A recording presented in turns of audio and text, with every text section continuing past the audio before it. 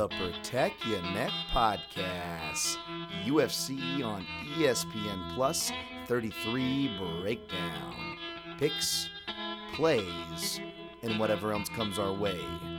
Let's go to work. Hot air hangs like a dead man from a white oak tree. People sitting on porches thinking how things used to be. Dark night. It's a dark night. Dark night. It's a dark night. What is up, my friends? This is the Protect Your Neck Podcast, and I'm your host, Dan Tom.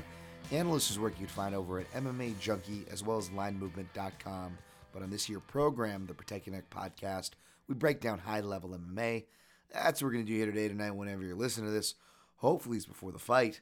Hopefully my dog Brownie, who's being a good girl and laying next to me, doesn't start going nuts. But, if she does, it's part of the podcast. Benjamin's still around, too. He's not getting the love because he's the quiet, well-behaved old man. And my voice is barely hanging in there. So I'm recording this on Thursday evening. You know, the time I'm supposed to record this. And I always end up doing it on Friday because I'm like, my voice and I'm tired. And yes, my voice is bad and I'm tired. But I got a bonus episode, which is one of the few things keeping me going this week. So I'm stoked to talk to Tommy Elliott tomorrow about some jiu-jitsu and judo, which is his specialty. It's what he's got his black belts in. Of course, Tommy Elliott, contributor to the Fight Site. Place you should always check out and support. Good analyst, good work. So I'm going to try to preserve my voice, even though I admittedly just recorded 15 minutes. Got some things out of my system. I'm going to try to keep it short, but there is some personal updates and things I do got to get off my chest at the top. So before I do that, I just want to say thanks for subscribing to the podcast on Apple Podcasts. Still need to get it up on Stitcher, but it's on a lot of podcasts that carry this RSS feed. If not, mixedmartialanalyst.com, the host of this here website, carries smartphone-friendly players. And no matter what page you're on the website, which offers a deceptive amount, you can toggle to the right. Look to the right for your Amazon and on it click-throughs for your health and Amazon-related needs. Your click-through, do your shopping. It's just one click, no extra cost. Small percentage goes back to this podcast, which I guarantee you the money goes back to you. Or if you want to be even more generous, considering that I keep doing this for free for 5 years now, just hit the anniversary, which I will touch on. You can always hit that PayPal donation link. Add a note, stay anonymous. It's up to you. Either way, the best things you can do is like, share, and subscribe, whether it's on Apple Podcasts or specifically the YouTube channel, the small, measly, rinky-dink thing that I'm going to probably continue to complain about here. Help me get above 200, please. Daniel Tom MMA. If you're listening to the audio version of this podcast on YouTube, which usually goes up about 18 or 14 to 18 hours after, depending on what the uploads are looking like, give it a like and hit that subscribe button. It really helps. I don't think I'm going to hit my goal of 1K by the end of the year or 10K on Twitter at DanTomMMA, where I post everything. And by the way, at the PYN Podcast, if you want to give that a follow, that always helps. That always looks good. And at the PYN Podcast is the same handle for Twitter as it is for Facebook and Instagram. I don't pollute your feed, but you do a lot by helping it.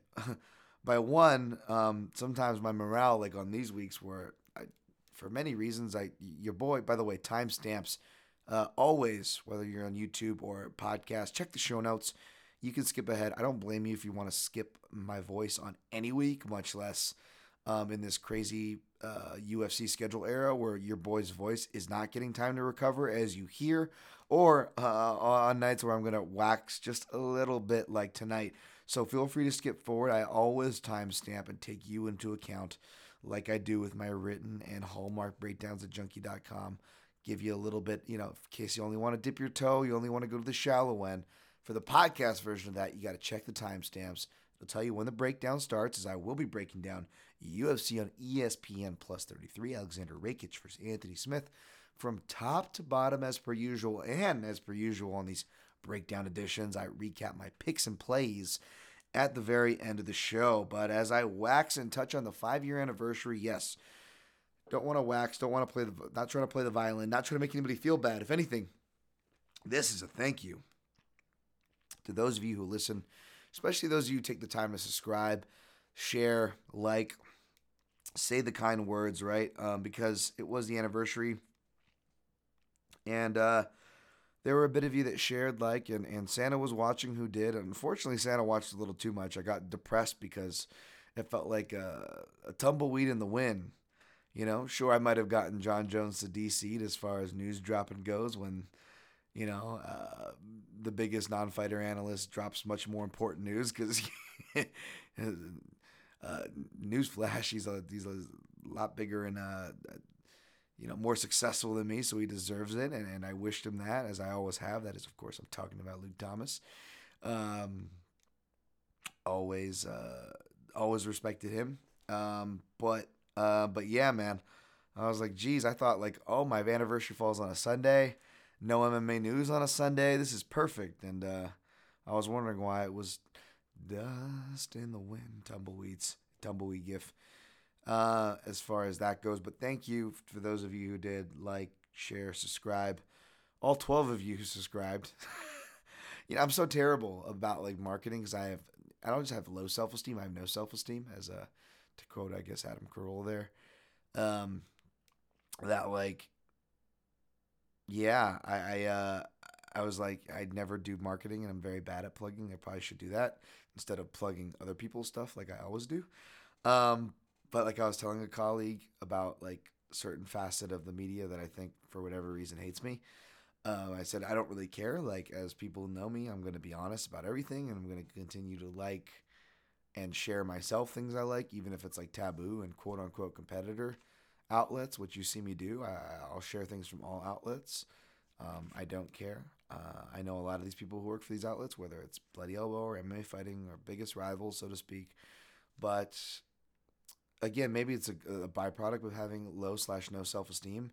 But for as stupid as you could accuse me, and probably be right about me being, one thing I will say that I was lucky enough to get a grasp on early in life is that there are, and I wish I was more competitive, so this isn't a good thing, but I am not ultra competitive in the traditional ways because I think I realized early in life that there are bigger issues in the world, and yeah, there's just more important things than enjoying the simple things. I think that's something that I was able to get a good grasp on. If anything, my ego is very healthy in that sense, I will say. So it's just very frustrating for people you've been friends with even before they got to their positions, or have hung out or met in real life, and they choose to ignore you, not follow, or acknowledge your existence. But it's what it is. I'm still going to like, respect, support what I think is good work, even if those people don't like me. If I think you deserve it, I'm gonna give you a shout. So that's my logic. If you think I'm like stupidly nice, it's because I am both stupid and nice. There we go. Easy answers, right? Occam's razor. So I'm not gonna wax on too much more, but it was just, and that wasn't it. Just me, people that know just the personal stuff, just dealing with, family, taken care of, with my family. I'm not going to get into it. My family situation, taking care of elderly parents, and kind of being solo on that front as well as the work front. It wears on you, and even though the family that I am in contact with, and those family members are nothing but grateful and don't stop thanking me. To be honest, I don't feel like I'm doing a great job, and it's a very full-time job to take care of people who really need it. And it's been tough for me to balance that, man. And I don't know if I've been doing a great job, because this job obviously is demanding enough to where even prior to this, it's already deteriorated my existing real life friendships before, pretty much all of them, before I got into the media, and as well as relationships, and that's not even, and then, so it's tough. It should be a happy thing, 5 years, but I'm like, I've looked back and like, I just look at like, and I don't want to complain about this because I've had multiple friends, lose friends to suicide, and I want to, and I've already let them know that my heart's out to them, and if I can help. But losing people to suicide, losing uh, family members, grandparents, ones I'm still waiting to bury, and the only time off I've taken in the 5 years was to go to funerals, said funerals, or things where I would parlay work trips like Bellator with my grandmother's birthday, and largely do those on my own dime for what that's worth. And don't get me wrong, I've had, outlets and stuff support me where they can. They've been great. I got no complaints, man. I'm so lucky to be with MMA Junkie. They've been a part of my MMA experience before I was in MMA media. Um, Even though I'm complaining about financial opportunities to followers and what, sadly, even though I hate social media, for those who follow me on other things, they know I'm not active for a reason. How those are congruent with both your success and monetization of success, sadly. Um, yeah, sorry, I'm going on a rant here, but it was just kind of all stacking it on me, stacking up on me this week. Oh yeah, oh with the line movement, yeah. Like I'm so grateful. Like like even though I'm busy and like it's crazy and it's pandemic era, like I'm out here getting another job with another place who's just as great. And please follow Line Movement. Go to linemovement.com. So I'm doing better, as you've heard, the MMA Junkie furloughs are going to be ending, or people like me who aren't furloughed, who were just experiencing pay cuts. Its order is slowly being restored, let's just say. So, we're moving in the right direction, man. So I'm going to keep pushing through, but I'm just being honest with you guys, for better or worse, and apologies. Hopefully you skip through, but, and I'm going to end this here in a second, but it was just one of those weeks where I'm like, what the fuck am I doing, man? Like, what the what the heck am I doing? And again, it's not like some insecurity or your typical ego stuff. I have my issues, folks. Believe me, I'm the first to admit them. But in that regard, I would say it's pretty healthy because I'm not ever trying to be the best. I don't care about being nominated for awards. Like that stuff honestly doesn't get me butthurt or anything like that. Like those aren't my goals. But my goal is just to be able to keep doing this and eventually just call fights. I already know I'm never going to do it for the UFC because I'm not a fighter.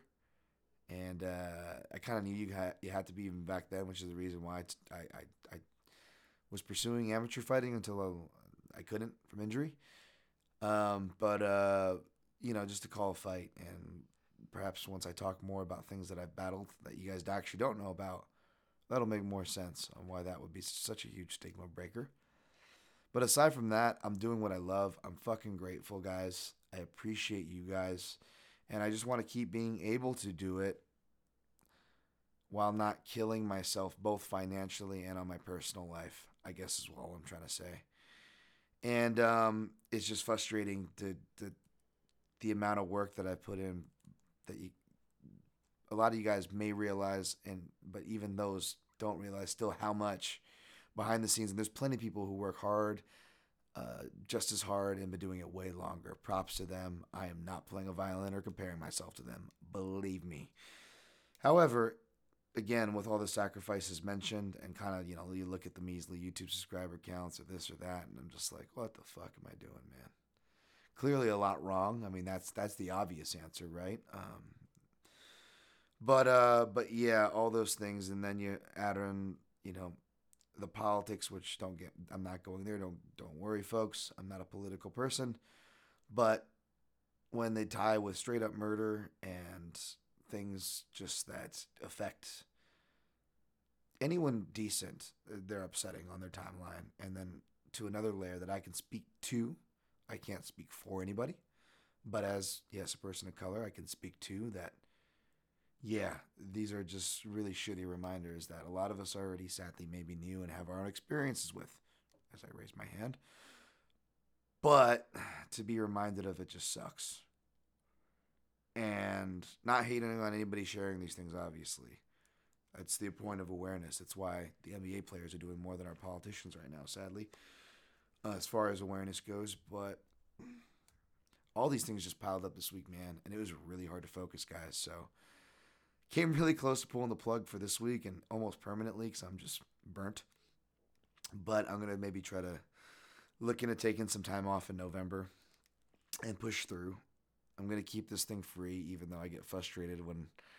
And don't get me wrong, I'm not hating on people with Patreons who do it. I have plenty of people who are friends. I shout out all the time on this show, and I support myself. Checkbox, checkbox, checkbox. I'm not hating. Don't take it that way. But yeah, it is frustrating when you do see, like, you know, what people are charging for and being successful with. And I'm like, what the? And I look at all the fucking hours and I'm doing more documentary interviews, by the way, with directors and stuff coming up for you guys. Going to be revamping the top fives again. Launch the YouTube in a pandemic era when it's just myself, already splitting time with the personal stuff that I do. Digging into my pocket. Yes, every penny has gone into to this podcast, folks, but a lot of this equipment was coming out of my pocket too. And it's just definitely asked a lot of questions this week. So I'm going to push through as I fucking went way too long and do some really brief recaps. Bellator 244 went down this weekend. The only thing I'll say of that as results is Nemkov beat Bader, and of course Dan Tom. That's what Dan Tom does. Is I will stand a guy and call him to upset McGeary, even though that really shouldn't have been an upset at dog odds. Although I cashed on that, and I will. I've been writing about him on major media sites and publications for over 2 years now. And then the guy gets to a title shot, and I jump off the boat right before he wins. That is classic Dan Tom, first of all, which is frustrating enough. And forget that, and I don't want to take away from Nemkov because obviously, again, folks, I'm a fan of his and been happy for him. But it was a weird, and he could have easily won anyways, and you shouldn't take away credit and give him credit. But the fact that Bader didn't go to his wrestling, when he did, it worked 100%, and he just let him up. And yeah, Nemkov threatened him, but they weren't. It wasn't anything too crazy. It was like a Kimura. It was a loose Kimura trap threat. But yeah, this is class. I'm more just mad because it's classic Dan Tom. Yep, the guy gets to a title shot, and then you jump off, and then of course everybody, especially in the media space, just after the fact, right? From after the fact analysis, after the fact touting. And I'm just like, dude, none of y'all were talking, picking, or writing about Nemkov. By the way, again, checkbox, checkbox, checkbox. I was doing all three, as well as betting on Nemkov. But everybody, sitting there doing the victory lap. I hate that. Ugh. I hate it. I don't actually. Contender Series happened, and I like after the fact analysis there because I get to do it there. I mean, I don't do victory laps because that's not my style. I'm just trying to talk honestly and put the shine where it deserves to be on the fighters. But, yeah, I'm sorry. I hate winners laps and after the fact stuff, especially when it's so easy to be after the fact, man. But anyways, what I actually had a problem more of was just and I talked about this and was the stoppage, and not so much the stoppage. I actually like Kerry Hatley. I like him as a judge too. I don't think I've ever heard a questionable scorecard that I can think of from Hatley. And to his credit, he was being consistent, but I don't think a lot of people that were criticizing the stoppage realized that Hatley had a very similar stoppage, and both of them would force to ask the question of body language. And, something we've seen and suspected before of fighters getting shut on and shut off. And I don't think we should condemn Hatley for it. And I think that people, and I've been guilty of that myself perhaps, have been too critical on referees. And this is something that I should have called because I was one of the few people, again, not after the facting it, calling it before the pandemic, that people are going to be much more critical on corners in the pandemic era. I didn't extend it to referees, but it's clear that it does extend to referees, right?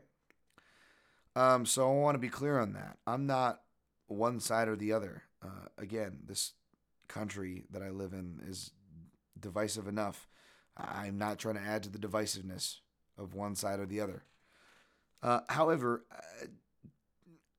I don't know if it was contrarian, genuine. I think it was a mix of both, but I saw a lot of people coming at, questioning, and almost being appalled, on people that would criticize that stoppage. Like, it was 30 unanswered strikes. And it was much more convincing than the reason why I say the 30 strikes, because, not all of them landed, not all of them were clean. We don't know. Yes, that's of course true. But I ignorantly throw that out there as a blanket brush statement because, heck, probably half the people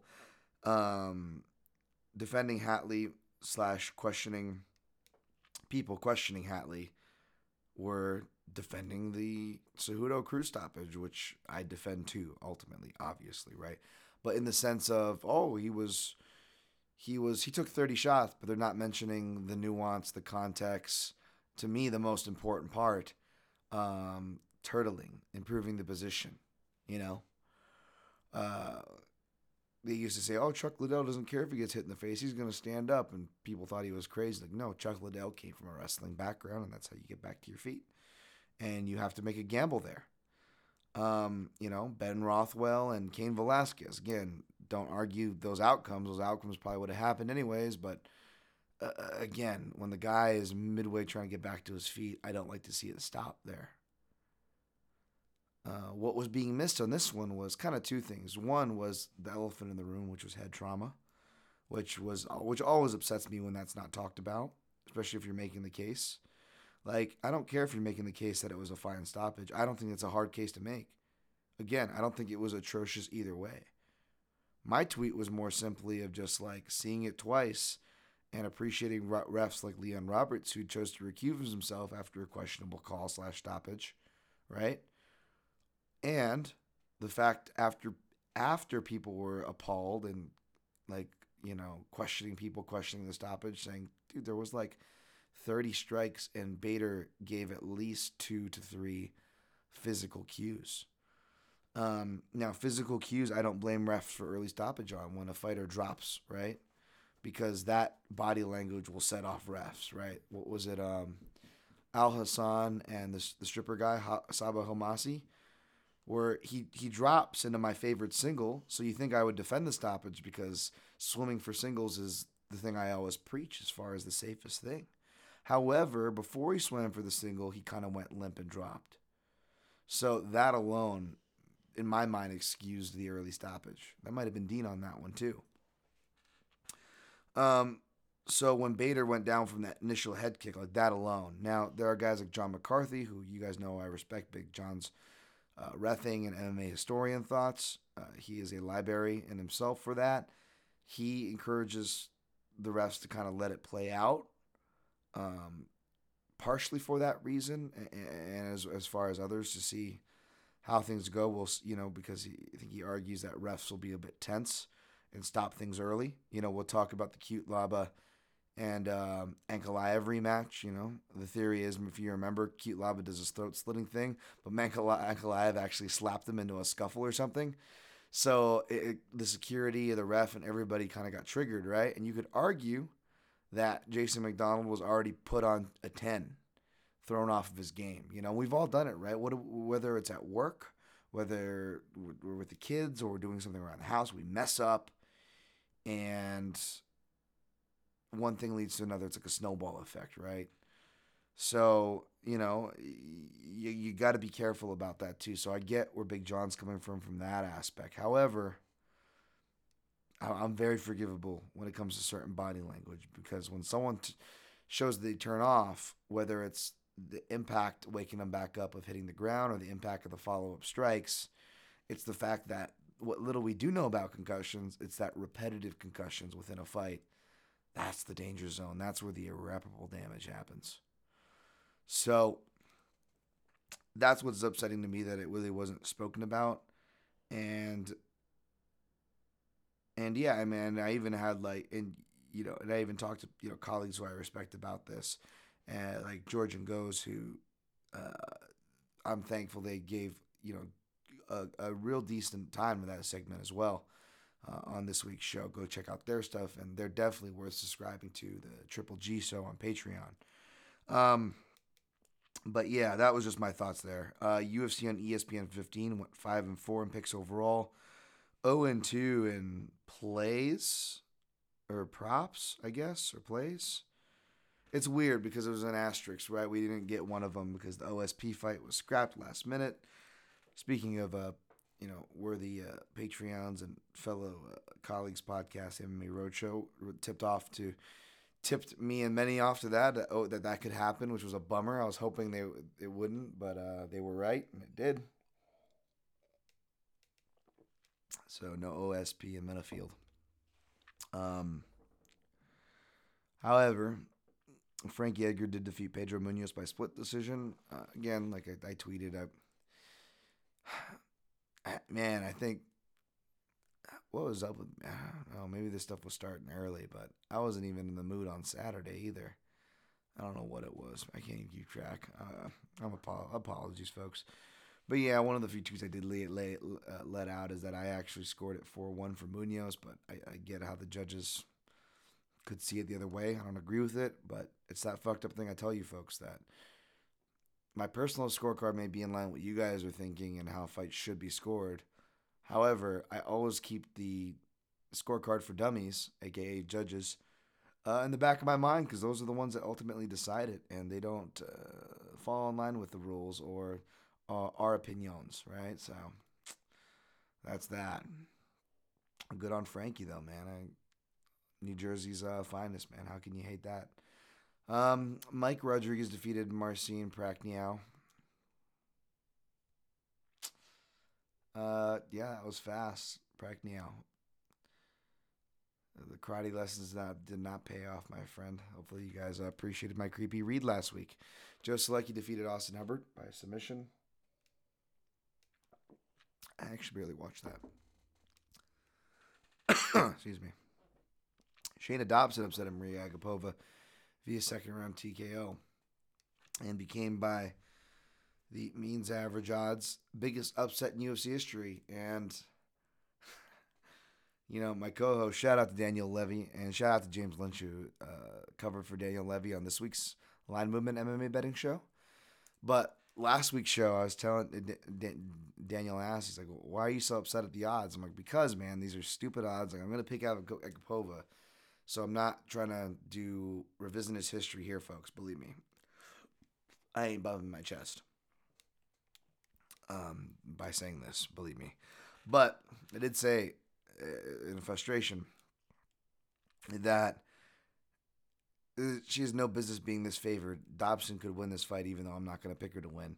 And if she does win, it's going to be the biggest upset in UFC history, and everybody's going to be like, "Where did that come from?" / upset about it. And it's because people, from the odds makers to the public, can't fucking chill the fuck out on these female fights with stupid sample sizes. They're barely out of the Chuck Liddell, Tito Ortiz era of their sport.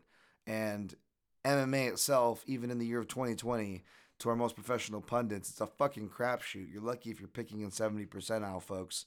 Yet, the biggest line disparities are in these female fights. I don't fucking get it.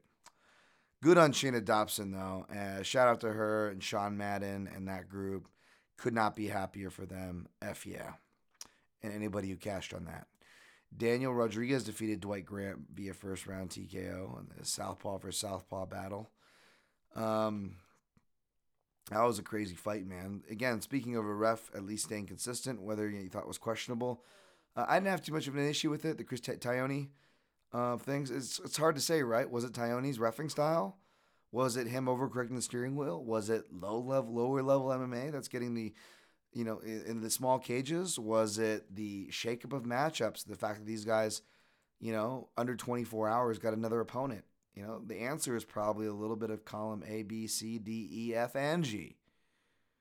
So for that reason, I'm not going to point any fingers on refs, God forbid. So I'm not going to say it was a bad move. Good on Daniel Rodriguez. I'm sure Dwight Grant will be back. Amanda Lemos defeated Mizuki in a way, unanimous decision. Didn't really watch that fight. Jordan Wright defeated Ike Villanueva. Doctor stoppage, kind of anticlimactic, but good on Jordan. Matthew Schmeckelberger, Semmelsberger, defeated Carlton Minus. Didn't really watch that, but all right. And Trevin Jones preluded to the other upset. Defeated Timur Valiev via strikes. Okay.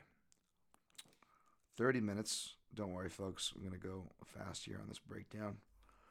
Top to bottom UFC on ESPN plus 33. Taking place at the Apex. Main event, Alexander Rakic minus 265 takes on Anthony Smith. Comeback plus 225. In-depth breakdown on MMAJunkie.com. Not up while I'm recording this. Again, I got everything kind of late today this week for everybody. I apologize. I just, as you could tell with my little impromptu therapy session that I didn't plan on, apologies. It was a tough week to get through. But it should be up hopefully by the time you're listening to this, in case there's anything I miss. And I also give it a good write-up, and we cover it, me and James, in the video attached. If you go to linemovement.com or check out the article I share. Basically, I like Alexander Rakic, but I don't think the line should be this wide. That being said, it makes you take value shots perhaps you shouldn't be taking, or maybe you should, because Anthony Smith has plenty of ways to win the fight. He can really win by submission, TKO, or decision, and none of us should be surprised. He has more experience. He's a fighter that I like personally. First fighter to shout out this year podcast, folks, by the way, Anthony Smith. So I will always root for him on the inside to do well, and I may sprinkle on him if his line keeps going up. My shoulder is shit. God, I didn't get to stretch that all this week. So yeah. Yeah, your boy needs some self-care. It's fucking throbbing. So I don't blame anybody taking a shot there. However, I think I got it at plus 255, although now it's plus 245. Rakic by decision. I didn't write that down. Rakic by decision. Just a quarter unit. That makes sense. Yeah, I got it at plus 255. It's now at plus 245, it looks like. I think that's got value because this is only a 3-round fight. Anthony Smith is very durable at 205 pounds. If anything, as much as he's getting criticized for that last fight, if anything, that kind of proved that, for better or worse, right? However, the turnaround is not comforting, even though Smith, by his own admission, wanted to come back sooner. Not questioning him, he's got a right to his opinion because he's the freaking fighter and he is Anthony Smith. He knows him, obviously, folks. But yeah, I mean, as an outsider perspective, an ignorant outsider, then yeah, I can't say it makes me comfortable, right? However, stylistically, I think Rakic can point and fight him. You know, Rakic can do some flashy stuff and has gotten a lot of knockouts and finishes, and that captures the hearts and minds of people, which perhaps why the line is the way it is. But I'm actually more impressed with his wrestling and his tactical point fighting stuff. He actually can hit some leg kicks of his own, even though, you know, his alien knee is kind of what pops up into our head because that's when we last saw him. And that's actually not a bad tactic for Anthony Smith or anybody in the future to try to replicate. However, I think the straight shots in defense, the rolling, the countering, the Rakic does, and he likes uppercuts, which, as we saw in Smith's last fight with Teixeira, he can be tagged with those. He as tall as he is, he will dip his head down. So that's a shot to look out for.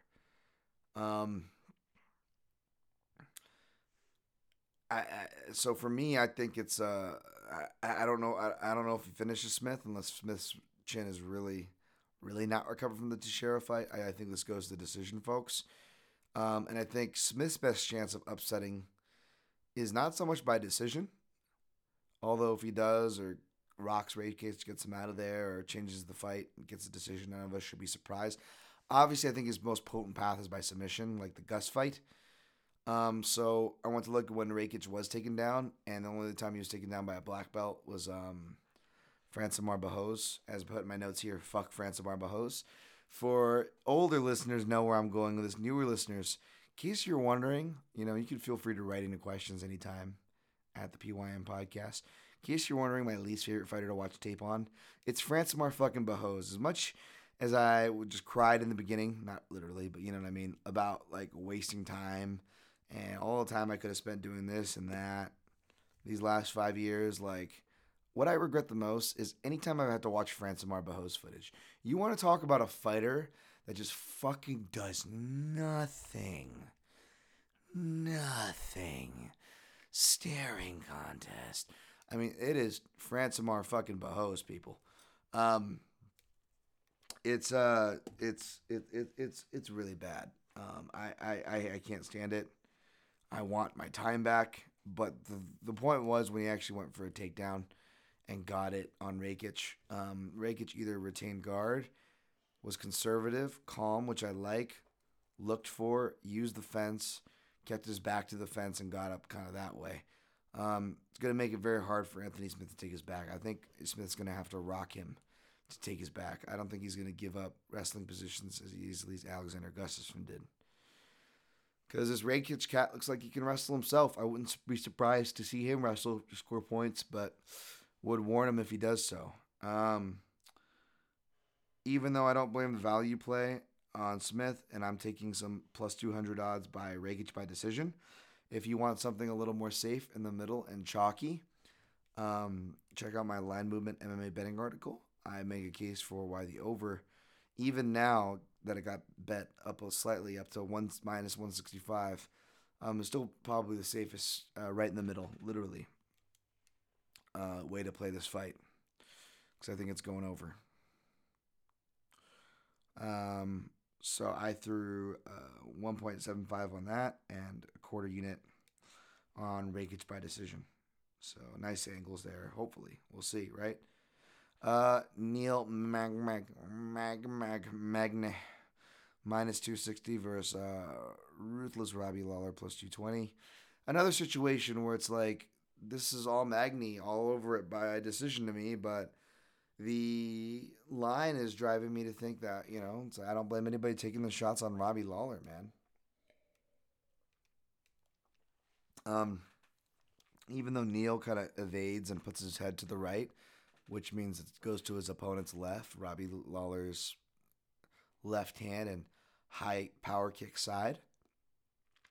Neil's traditionally been more open to right hands or right hands off the break or against the fence.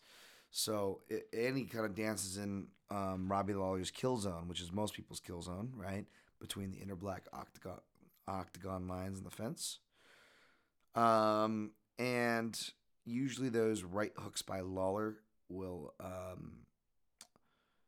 knock people. I think it's going to be the most potent shot here.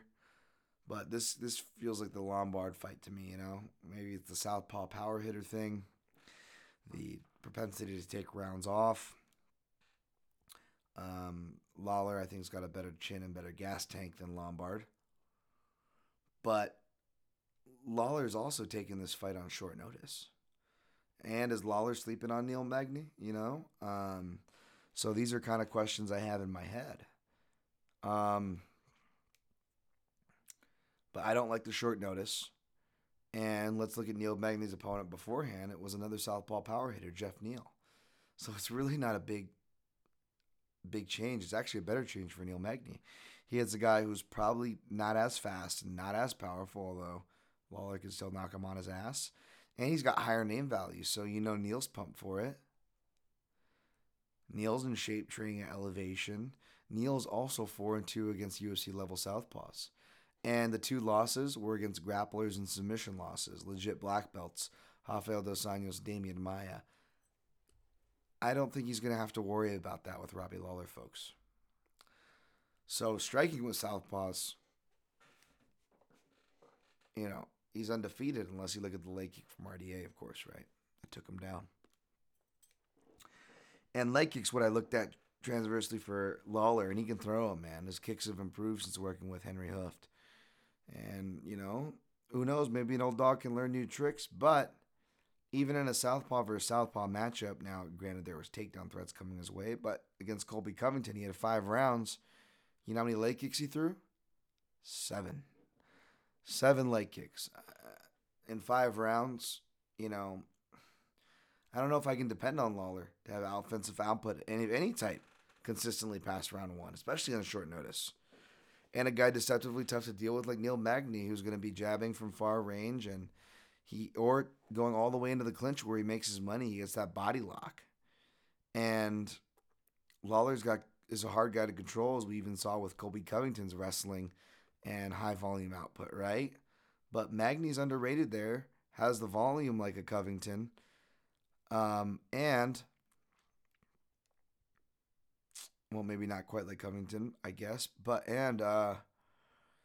my thing is, it's like one of those fights again. It's like one of those fights where it was. I know I said it with Green and Trinaldo. I said it with another fight too, where I bet the third round and it almost cashed. But this is one of those fights where if you're betting Magny, you're hoping that he gets rocked in the first round and Robbie Lawler empties his tank trying to finish him. Because even though you're going to sweat your balls off and clench your butt cheeks, if Magny starts to survive and you start to see light at the end of the tunnel, you're going to start to go good. Use your energy, Robbie. Use it, right? And that third round prop, which is sitting at plus 1650, your boy hit it. That's right, Derek Love. Third round prop play here on deck. Which easy, folks. I'm not saying you should go run and dump your bank account on it. It's just third round props. Like I say, I don't bet them minus plus 1200 because plus 1200 to plus 1400 are the average. So to see a round three guy like Magny, who's strongest in round three, in a potent round three matchup against a burst fighter who's potent to blow his load early, pardon my French, dirty mind there. But it feels weird to see that line priced above average. So I took a quarter unit shot at a principal for Magny in round three. But if you want to play Lawler money line and a hedge with some Magny round three, or look to live bet Magny as a hedge, which is probably better, especially if he gets rocked early, right in that first round, get a good price maybe. That's kind of the angle here. So, nothing against Brutal Bob, but I got Magny. Mag. All right, Alexa Grasso. Pinchi Fresa, minus 290. I like Alexa, by the way. Don't get it twisted. The little Spanish that I know there. Just talking shit. The Hispanic girls are Dan Tom's kryptonite. Colombian girls more specifically, but I got love from Mexico. A lot of love. Stay on target, Dan. Stay on target. Sorry, folks. Sorry. But we got her at minus 290 and Ji Yeon Kim plus 245. Man, when Korea and Mexico get together, this is not a time to be talking about racial insensitivity, but race is my favorite race war. Dan, that's not something to celebrate race wars. I mean it in a friendly way. When Korea and Mexico get together, because we get, Dong Young Ma versus Pollo Reyes, we get Korean Zombie versus Yair Rodriguez. The list goes on, I believe. But this could be the women version of it. I think this is a good shot at fight of the night, but I like Grasso's arsenal better. She's moving up to flyweight, and Jeon Yi Kim is, speaking of being political correct, Dan, let's not be a hypocrite. Not going to use the R word, but she's got that R strength, kind of like the Wu Yunan. Dan, Jesus, that's not any better. You know what I'm saying. And she's going to keep coming, man. Tough Koreans. So, yeah, man. Korea, stand up, be proud. And Mexico, stand up, be proud. But I'll take Grasso here.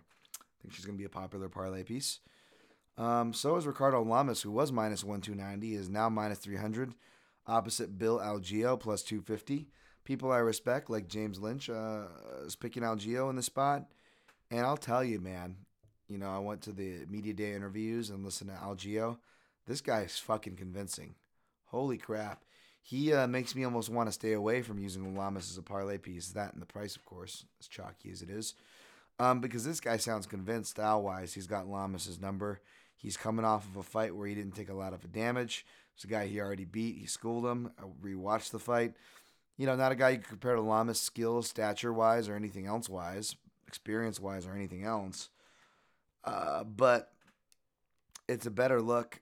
It's an even better look at Bill than, a more relevant look. And, man, he's a big featherweight.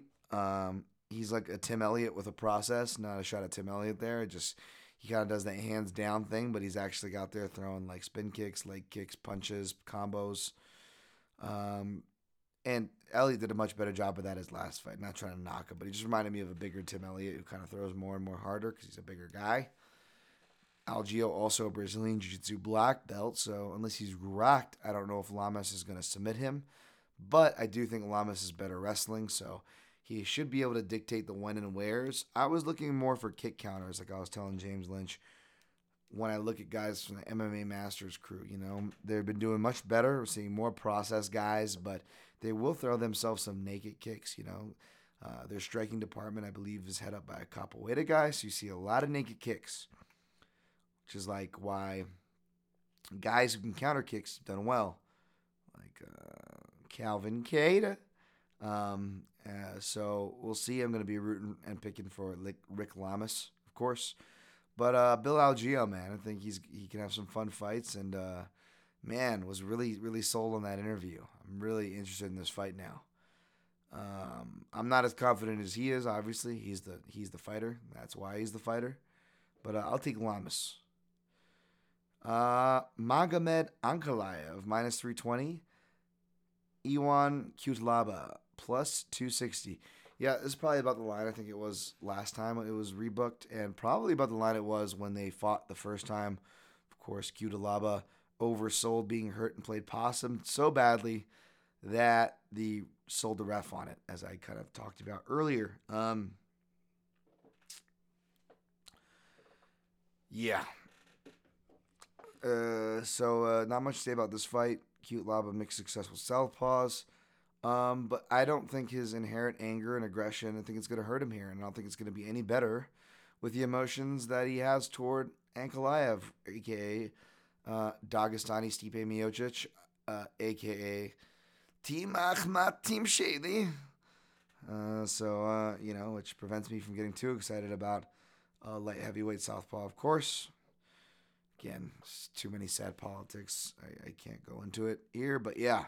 Anyways, I will pick Ankalaev, though, unbiasedly as an analyst, to get a first-round knockout for reals this time, because even though he can do the Russian coast, he will bring the fight that his opponent brings to him. And again, he's facing a mad hulking maniac. So for that reason, I was a little bit surprised to see plus money, plus 125 on the under, a round and a half. So I make a good case for that, I think. We'll see ultimately, right, on Saturday night. On my live movement betting sheet, played some over and unders. Small cage and the emotion I think is going to favor an already volatile fight. For plus money, count me in for it. What did I play it for? I actually put a unit on that. Yeah, count me in. That's all to say on that fight. Next fight on the avoid list, although at plus 115, geez. I may have to sprinkle. I think I picked Patolo on my junkie staff picks, although it won't show up there because it's a prelim fight, and the craziness, we're just picking all the fights at the beginning of the week. So your boy doesn't have that much time to put a lot of thought into it. And unlike the rest of the staff, I actually have to explain myself on multiple platforms, my picks. So a little bit different for me, I would argue. But I actually think Impa Kasanganay, I don't blame the money coming on him. This fight opened at even minus 115. I really like Impa as far as interviews go too. I mean, this guy sounds really sharp. Keeping in structure, that really stuck with me because he does that really well, and it's really important and overlooked. So I like Impa here for a decision. However, I think the value is clearly on Patolo. It's on my avoid list officially, but your boy may sprinkle on a fellow Hawaiian there. Just because this is a spot where Patolo will win, just despite all the people talking shit about him and all the people that he burned, myself included, even though I don't talk shit about him. But you know what I'm saying. He did burn your boy here, getting submitted by old Darren Stewart there. But it's okay. I still got love for Patolo. Hope he does well. Officially pick Kasanganay, though, I guess, but the value is on Patolo. Another fight on the avoid list, Mallory Martin, minus 325. Hannah Savage. Oh, I'm over there, Hannah Savage. Don't ask me a question too loud. I'm going to scurry off and get scared. I feel bad for her. And whatever happened to her to make her so scared. But no, I hope she upsets too, because this line, obviously not as atrocious, still doesn't make exactly sense to me. I gave Mallory Martin. I didn't go watch her most recent fight in Invicta. I believe it was against a name I'm not familiar with. But like, for a dude who you could accuse of giving A's too liberally for my grading the winners column, I gave Mallory Martin a C. So I don't know, man. I don't know. We'll see. I'll pick Mallory Martin here. She's been through a lot of adversity as well, so I appreciate that. But that line is super suspect, so it's on the avoid list. I can't remember the opener, but Alessio Di Chirico opened as an underdog. He is now a minus 115 favorite. Zach Cummings, slight underdog, minus 105, though you're not getting underdog odds. Unless you're getting Cummings at dog odds, I don't think he's worth a play, because I can understand why the money came on Di Chirico. I would have totally played Di Chirico at dog odds. I may sprinkle as a degenerate because minus 115 is a low point of entry. But I just feel like a sucker for not getting the dog odds. Maybe not because I like Zach Cummings. And I usually play and I always root for him to do well. And Di Chirico is not exactly an endearing dude. He's a hot-blooded Italian. Hey, your boy, Dan Tom, hey, I'm part Italian, folks. Relax. Va bene. Va bene. Non ti preoccupare, okay? Italiano, parli poco. Dan is part Italian. But, my people are hot-blooded. What can you say? That being said, it's more of a pacing and putting things together for Di Chirico. He actually has pretty good boxing and wrestling and overall MMA since he came in, considering his region and experience level. It's just putting it together. He hasn't been taken down in over 3 years. Eric Spicely is the last person to take him down. Although Eric Spicely didn't get a takedown in that fight, that's a mistake. Go watch it. Di Chirico reverses it. However, he reverses it, ends up on top, and then gets triangled. So, what can you say? I think he's come a long way since then. We'll see. But I think he puts out more volume. I think he can defend the takedowns. He could probably even score the takedowns here against Zach Cummings. We've seen that's actually better to do if you can avoid the guillotine. Because Zach Cummings is really good front chokes. If you get past that, you can score on him. And I essentially see Di Chirico being the busier guy here. So I'll take Di Chirico, but be careful where you put your money here.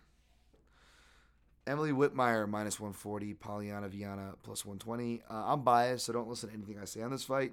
But I'm picking Whitmire here. And I ended up following suit with my buddy James and making a play on Emily Whitmire. I don't know if he did, but he at least suggested it, so I don't want to throw him under the bus there. But yeah, I think stylistically it makes sense. If you look at Polyana Viana's last fights, I think Emily can get the fight she wants. She just has to not self-destruct or not be too swayed by being in a new camp. Second camp, but still new camp. First fight, new camp, right? With Syndicate. So let's see. I'm rooting for the best. I'm rooting for Emily to do well. And I'm going to skip to the next fight before I get lost being inappropriate talking about stay on target, Dan. Stay on target. There's attractive females. It's okay to be attractive. Empowerment. Sorry. All right. Relax, Dan. Easy. Not the time to joke. Sean Brady, minus 400. Christian Aguilera, plus 325. I actually missed Aguilera's fight. I just saw the highlight when he got starched Anthony Ivy, I think, right? I like Sean Brady. The dude's got creds and experience, comes from a good scene. But this line seems bananas. Between the lines seeming bananas and me not doing research on it, that ends up on the avoid list. I'll take Sean Brady. Hopefully, Christian Aguilera's action style brings out the best in Brady, and Brady can get the finish instead of just going to decision. Nothing wrong with that, but I'm sure his card placement isn't an accident, and I don't think that's fair. But it's what it is. So I will take Brady. All right, how did we do on time? Did we make up for it? We got under an hour, so that's good. That's not bad. I apologize for that fucking rant at the beginning, but let's recap, shall we? Taking Alexander Rakic over Anthony Smith, taking Neil Magmag over Robbie Lawler, taking Alexa Grasso over Ji Yeon Kim, taking Ricardo Lamas over Bill Algeo, taking Magomed Ankalaev, a.k.a. Dagestani Stipe, over Iwan Cutelaba, taking Impa Kasagane over Maki Pitolo, though my heart is with Hawaii, taking Mallory Martin over Hannah Cyphers, taking Alessio De Chirico over Zach in your face is what Zach Cummins. Jesus, Dan. Taking Emily Whitmire over Polyana Viana, taking Sean Beatty over Christian Aguilera. Gonna be a lot of parlays floating around. I don't got any to give you or any I'm playing as of yet. Taking probably bias sprinkles on Whitmire and Patolo. Mainly played props, man. Took Rakic Smith over 1.5 minus 165 for 1.75 units. Took Dagestani Stipe and Iwan Cutelaba under 1.5 plus 125 for 1 unit. Took Magmag round 3 sprinkle plus 1650, 0.25 units, quarter unit I should say. And Rakic by decision plus 255. I got there at a quarter unit. Avoidless. Brady Aguilera, Patolo Kasanganai, and Martin Cyphers. Thanks, guys, again. Sorry for the fucking whiny soapbox shit. And again, I really appreciate you guys who did message, share, or like. As you could tell, it really counted for a lot this week. So more episodes. Bonus episode tomorrow, which I am looking forward. That also helped me push through. Really stoked to talk to Tommy from the fight site. And in the meantime, please, if you can show your support, especially in the free ways, liking, sharing, subscribing on Apple Podcasts, subscribe to the YouTube channel, Daniel Tom MMA, of interviews, recaps, event recaps, documentary interviews, these breakdown shows, top 5 shows, all these things there for free at your disposal, as well as MixedMartialAnalyst.com, the full library. As well, there you can find on it click-throughs, Amazon click-throughs for a way to support the show for free. Click through to do your shopping. Small percentage comes back, or if you just want to donate straight up for the free content, PayPal, the PayPal link right there, MixedMartialAnalyst.com. That supports the Protect Your Neck podcast, which you can follow on all social platforms at the PYN podcast. Same address for all. I don't pollute your feed, but as I explained, it helps in so many ways, folks, to help this podcast not just grow, but more importantly, sustain, right? So thank you guys. Apologies for that BS at the beginning. Good luck on your picks and plays, and always protect your neck.